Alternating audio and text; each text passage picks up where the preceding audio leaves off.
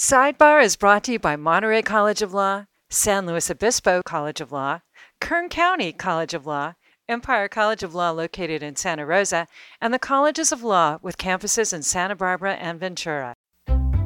Welcome to Sidebar, discussions with local, state, and national experts about protecting our most critical individual and civil rights. Co-hosts, Law Deans Jackie Gardina and Mitch Winnick. There are lots of reasons why lawyers and non-lawyers alike should expect the Supreme Court to explain itself, especially when it's upsetting the status quo. That's today's guest, Stephen Vladeck, nationally recognized expert on the federal court and author of the Shadow Docket. Welcome back to Sidebar. We are excited to have you join us again. I want to thank all of you who have listened to the podcast and to welcome you who may be new listeners. My name is Jackie Gardina, and I'm here with my co-host, Mitch Winnick. Jackie, it's great to be back on Sidebar today. Tell us about our guest and topic. I'm very excited about our guest today. The Supreme Court has always had the authority to issue emergency rulings in exceptional circumstances, but since 2017, the court has dramatically expanded its use of the behind-the-scenes Shadow Docket, regularly making decisions that affect millions of Americans without public hearings and without explanation that leave lawyers and citizens uninformed about the reasons for their decisions.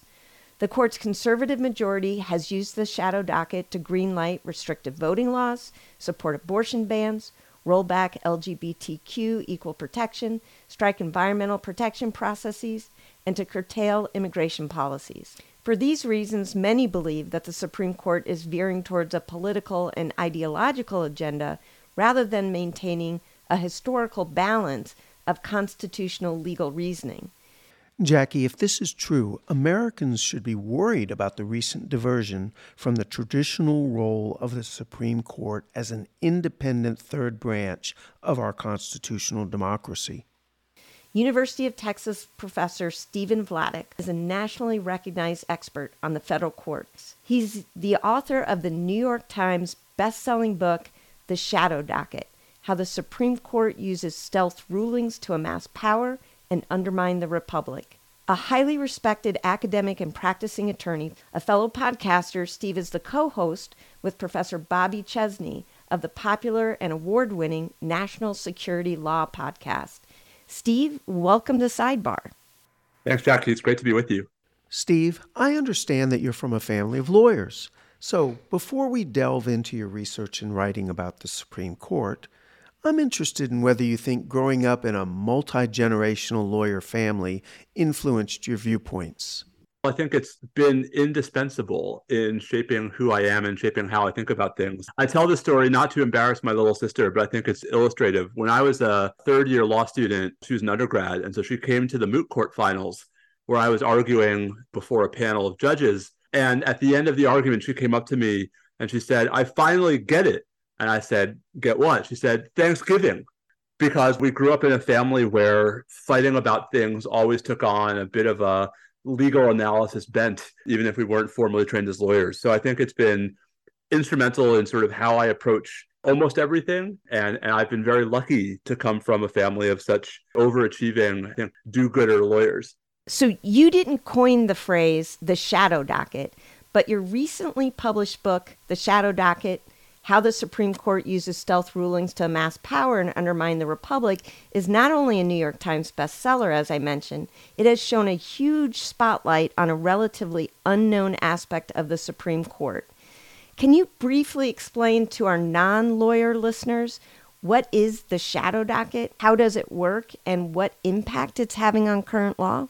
The term, as you say, Will Bode coined it in 2015, is this evocative shorthand that was just meant to be a descriptive umbrella for everything the Supreme Court does other than its merits docket. That is to say, everything that the court hands down by way of a ruling, besides the 60-ish fancy opinions we get every April, May, and June in cases that went through multiple rounds of briefing and argument. Just by the numbers, that slice, the merits docket, the 60-some-odd rulings the court hands down each year, is really about 1% of its output. The Shadow Docket is worth studying unto itself.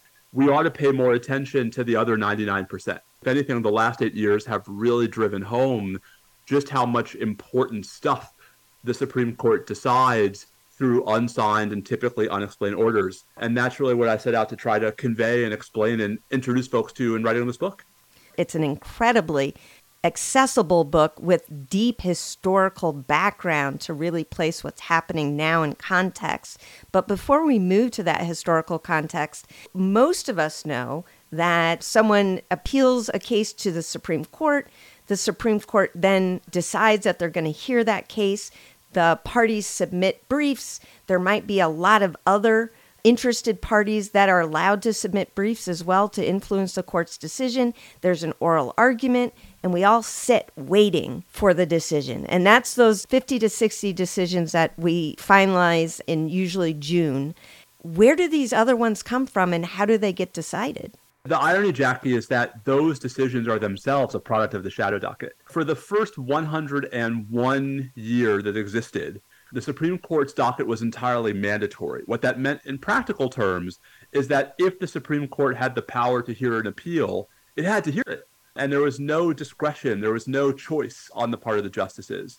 With the rise of the court's discretion has come a whole bunch of additional process, where now there's a second layer. In most cases, we call it the cert stage or the certiorari stage, where the parties are trying to persuade the court to take their case and add it to its discretionary docket. This started in very small drips and drabs in 1891. It really gains a lot of velocity in 1925. But the short version is that the court today has a docket that's almost entirely discretionary. I mean, just to take one example, during the court's current term, it's decided 58 cases on the merits docket. 57 of those were cases the justices chose to decide. And so the first, before we get to any of the more recent developments, the larger point here is that the amount of decision-making and the amount of strategic and tactical behavior that now takes place before we ever get to those fancy merits cases with the multiple rounds of briefing and the oral argument is actually not just a significant chunk of the court's work by volume, but also a really significant chunk of the court's work by impact. As much as I have studied the Supreme Court, I wasn't aware of the history as you had defined and described it. For 150 years, the Supreme Court was originally described as the least dangerous branch, and it really didn't have a ton of power or prestige. And they had very little control over what they did. In fact, they were forced to go out and ride circuit across an ever-expanding country, something that they all hated, and apparently they had to pay for it out of their own pocket. It wasn't really until the 20th century that we see the courts start to say, hey, we want more control over what we do. And you bring up some really interesting stories that it's not just about choosing cert, but actually choosing the question and sometimes defining the question that they're going to answer, such as in the Dobbs case where the parties didn't ask them to overturn Roe, but the court ended up introducing that question once the composition of the court changed. This wasn't an accident. The real sort of progenitor of these reforms, then Chief Justice, former President William Howard Taft, envisioned these reforms specifically as a way of changing the Supreme Court's role. A group of judges whose principal job was just resolving each of the cases that just happened to fall into their laps, to a group of judges whose job was to give law and to sit back and exist above and apart from the fray of ordinary judicial business and just be a constitutional court and not just a court of last resort. Steve, does this system require a Chief Justice to use their discretion in a manner that engenders trust among the American public? Is it fair to observe that the application of this type of discretion by the current Chief Justice isn't achieving the level of historic trust among the public that's required for the court to maintain a level of integrity? The Chief Justice, Mitchell, obviously plays an important role in shaping all these conversations. One of the oddities about how the structural reforms affect the court is it actually diminishes the internal power of the Chief Justice because it's any 4 justices now who can choose to put a case onto the court's docket. The chief has no special vote or power in that respect. I guess the larger point, and really like just to go back to sort of why it was so important to me to write this book at this moment, is that I think we have a tendency to look at the Supreme Court as the sum total of its merits docket. The Supreme Court is defined by the big decisions, by Dobbs, by Bruin, by affirmative action, by student loans. And what that really obscures is how much the justices are cultivating their docket, how much the justices are choosing the fact that those are going to be the cases it decides, and how much both strategic and tactical behavior that begets, not just by the justices, Mitchell including the chief, but by lower courts, by lawyers, by basically everyone who has any stake in the system. And all of that behavior is unspoken. But because of this use of the shadow docket, we end up without public oral arguments, no briefs by parties or friends of the court, no written opinion, no dissents, no concurrent opinions. It is just shocking to me that this type of huge change in how the Supreme Court decisions are made has, for the most part, gone into effect with very little public discussion. Two different things happened. First, for a very long time, the Supreme Court was dominated by some pretty centrist moderates. And so there just wasn't a lot of public conversation about real and perceived shifts in basically the structural function of the court, the middle of which was tended by a Justice Powell or a Justice O'Connor or a Justice Kennedy, doesn't look to the public, right? Like it's that out of step with its predecessors, even if that's simply a sort of a temporary reality as opposed to a structural one. Part of this is that I don't think we were paying attention before recently. And part of it is that as much as the certiorari part of the story has been with us at least since the late 1980s, I mean, it's 1988 when Congress gives the court virtually unlimited discretion over its docket. The other piece of the story, the use of emergency applications, is very much a more recent phenomenon, Mitchell, that postdates when we went to law school, and that I think had previously been drowned out. We are going to take a brief break. When we return, our guest, Steve Vladeck, author of the Shadow Docket, is going to help us better understand why the dramatically expanded use of this judicial shortcut may be contributing to the public's mistrust of the current Supreme Court. Are you getting ready to start your bar prep journey? Kaplan is the only major bar review offering live instruction with both live and on-demand classes.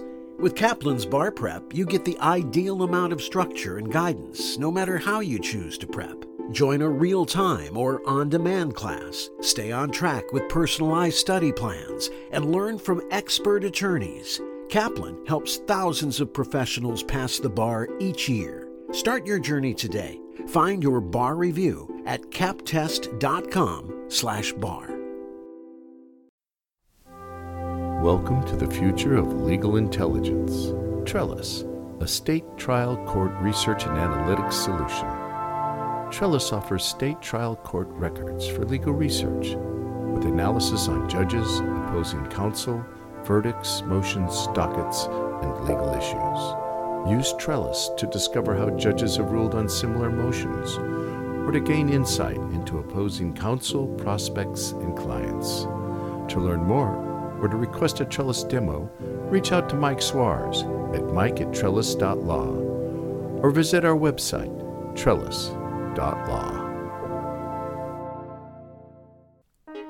Is your skill level in desktop software inhibiting productivity as a current or future legal professional? Would an elevated understanding of basic office technologies such as Microsoft Word, Excel, PowerPoint, and PDF help streamline your workday? Law school prepares students to serve clients with a breadth of specialized knowledge within the legal realm. Law practice affords us the wisdom only experience can teach. But what about the technical skills that bring it all together? Who's addressing that need? The Legal Technology Assessment, LTA, by Procertus is a benchmark assessment and a training platform for law students and all legal professionals. Our online application establishes fluency within the most widely used tools of the trade. The LTA pairs competence-based assessments with synchronous active learning to provide effective, tailored training. Procertus is reshaping online learning with a market-unique platform and approach to the upskilling and validation of skill sets for all legal professionals. Come check us out at www.procertus.com. Welcome back. Mitch and I are talking today with Steve Vladeck, author of The Shadow Docket. Steve, let me put some numbers to the changes that you were pointing out about the Shadow Docket. During the 16 years of the Bush and Obama administrations, the government only asked the Supreme Court for emergency relief 8 times. 8 times over 2 presidential administrations. During the 4 years of the Trump administration, the court was asked by the government for immediate relief 41 times. To me, Mitchell, that statistic, I think, is quite telling. What's just as telling is how often the court acquiesced. The Trump administration sought emergency relief from the Supreme Court 41 times in 4 years. That was a 20-fold increase over its predecessors. Right. And the court granted that relief in whole or in part in 28 of those cases, meaning on average 7 times a year. And this is just when the Trump administration was asking. The Supreme Court was stepping in a context in which it previously would not have stepped in to allow President Trump to carry out policies lower courts had blocked, to allow him to carry out executions lower courts had blocked. Mitchell, the data there is helpful not just in showing what was different, but we finally had a critical mass of cases where you could actually start to draw generalizations about the court's behavior. That was much harder when the court is only granting 1 or 2 or 3 of them a term. One of the examples that you give in the book is an emergency stay that was granted around the Alabama district maps that would have required Alabama to redraw their district maps before the 2022 election and probably would have guaranteed at least one more Democratic seat in the House. And that had a real effect, not just in Alabama, but in Georgia and Louisiana as well. And so the shadow docket and the use of it seems to have actually tipped the balance of power in Congress. This is, I think, Jackie, the most striking recent example. And I didn't have the benefit of the court's ruling this June when the book came out. But just to put this in context, last February, a 5-4 majority with no explanation, save for a 2-justice concurrence, which doesn't speak for the court, allowed Alabama to use congressional maps that lower courts said violated the Voting Rights Act. You can draw a straight line from the Alabama ruling to similar rulings in Louisiana and Georgia. And with just one slight additional leap, you can get to rulings in Ohio and South Carolina. And so right there, you've got 5 congressional seats at a minimum that in the 2022 cycle were safe Republican seats that had they been drawn in accordance with the lower court rulings, you can't guarantee a Democrat would have been elected, but Sure. Certainly the odds were much higher that they'd at least be lean Democratic seats given the way they would have had to been drawn. And the Republicans currently have a 5-seat majority in the House. I mean, you switch 5 members from Republican to Democrat and you've got a tied House right now. And it would be one thing if the court's intervention last February was simply previewing the merits. We're going to uphold Alabama's maps next year, so why not let them use them now? I have problems with that even if that were the narrative.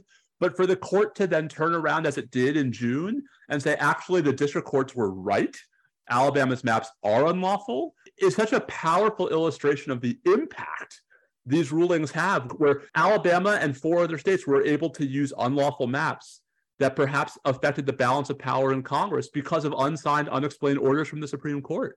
And I don't know how you crystallize more directly why these orders are important and why it's important that the court treat these orders as important.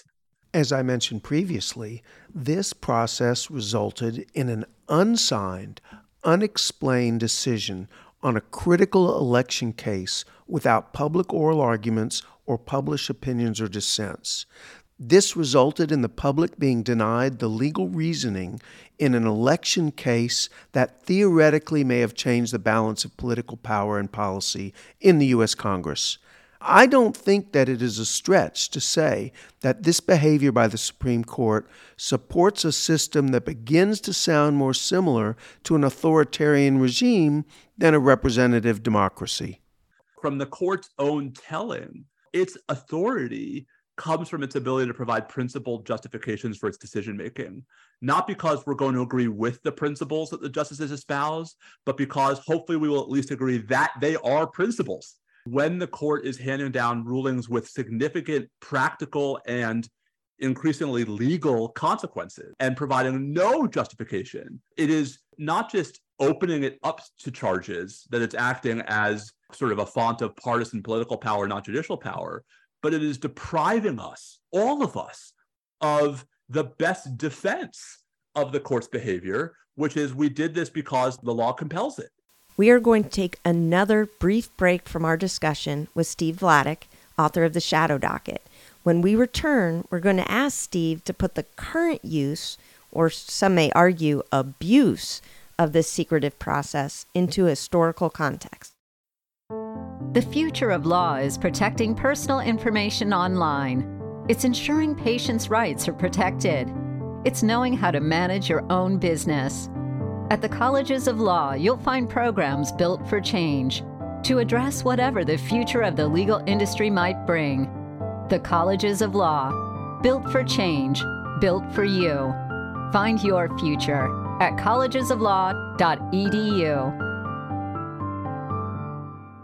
Jackie and I would like to take a quick minute to recommend a great podcast that, like ours, is dedicated to understanding the big issues facing our democracy. An Honorable Profession profiles the rising stars in American politics. From mayors to attorney generals, An Honorable Profession gives listeners a view from the front lines of our democracy. Check out An Honorable Profession wherever podcasts are found. The dream of becoming an attorney is possible at Monterey College of Law. I am a first-generation law student. I have a lot of people in my life rooting for me, encouraging me to pursue this career. According to the National Bar Association, 5.8% of American practicing lawyers are Hispanic, and 2% of those attorneys are Latinas. So I am pursuing the American dream. Si se puede. To learn more or apply, visit montereylaw.edu.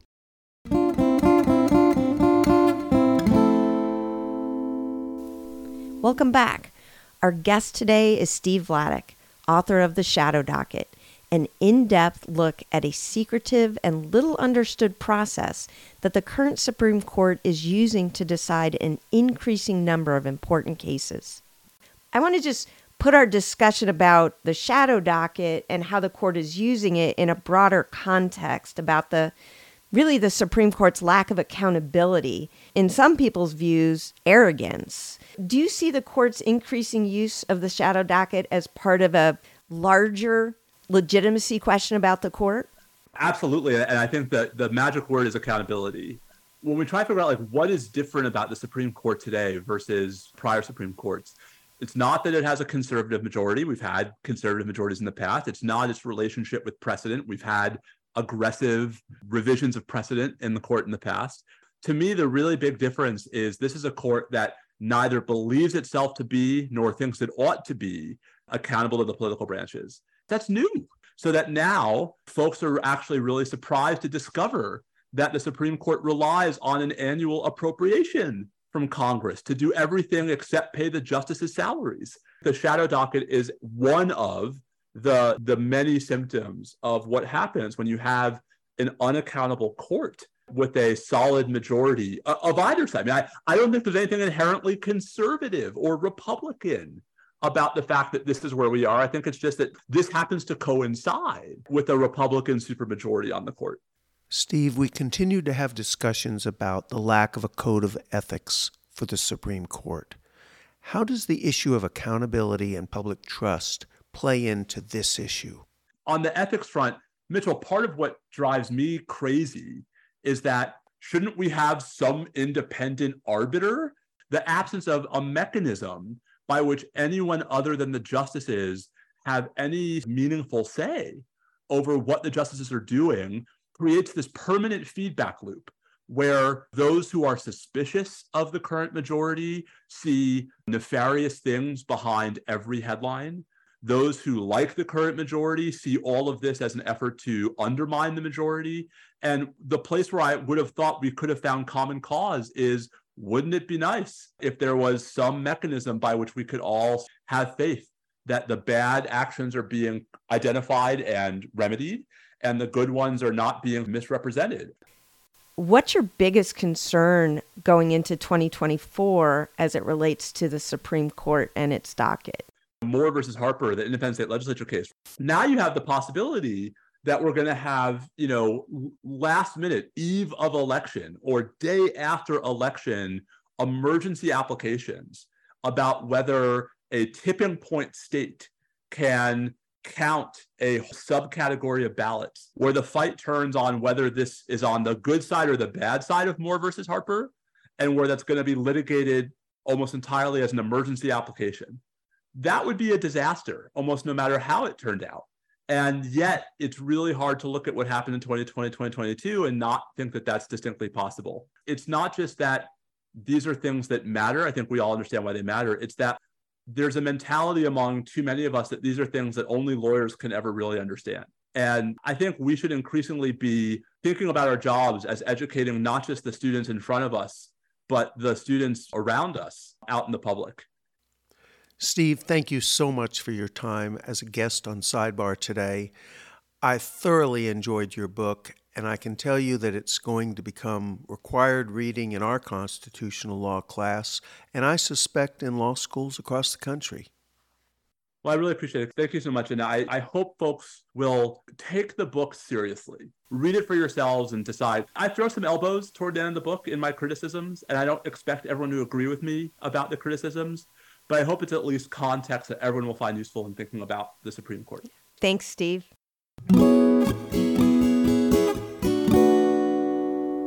Jackie, this discussion with Stephen Vladeck was exactly what I had hoped that we would have. I share your thoughts that his book, The Shadow Docket, did an excellent job of explaining the serious changes that are underway at the Supreme Court, particularly in the manner that they're handing down decisions and making law. We've been discussing our concerns about the court's unwillingness to enact and publish a code of ethics, and now we learn that the use of this procedural shortcut, described as the Shadow Docket, denies the public any opportunity to hear oral arguments, read party briefs, or receive written opinions, including both majority and dissenting opinions. The extent to which this is being used by the current court took me by surprise. Mitch, I agree. I consider myself to be someone who pays attention to what's happening in the court. And I have to admit, the depth of the changes that have occurred and how the court has used this emergency docket to really change law and affect people's lives in a really meaningful way took me by surprise.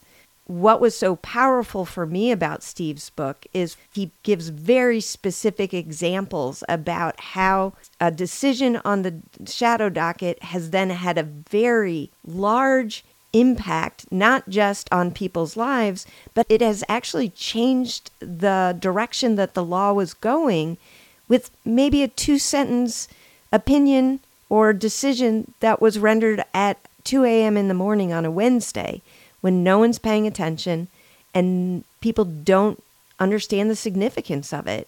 And I think that's a real problem for the court's legitimacy. The Pew Research Foundation just came out with a new survey on the legitimacy of the Supreme Court, and it is, not surprisingly, at its absolutely lowest point.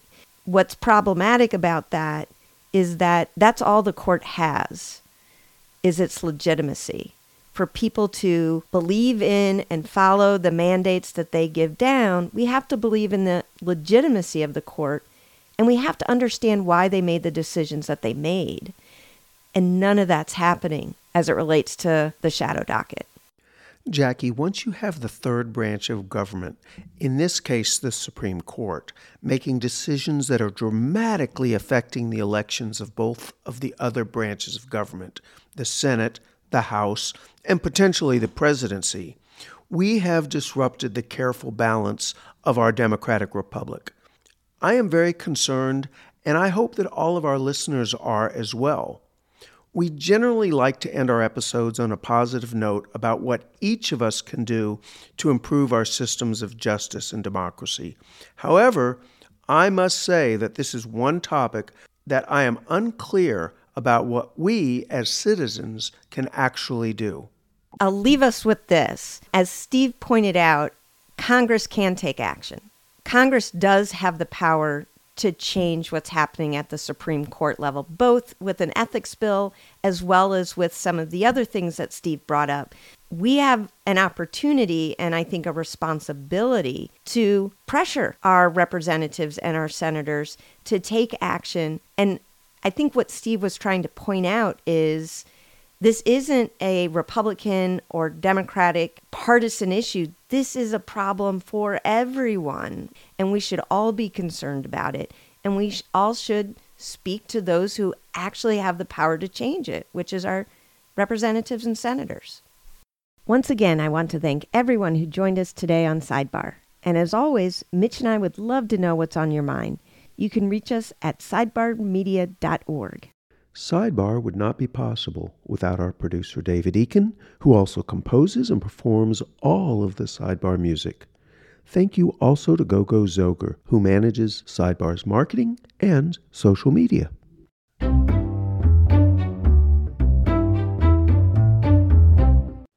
Colleges of Law and Monterey College of Law are part of a larger organization called California Accredited Law Schools. All of our schools are dedicated to providing access and opportunity to a legal education to marginalized communities. For more information about the California Accredited Law Schools, go to calawschools.org. That's calawschools.org.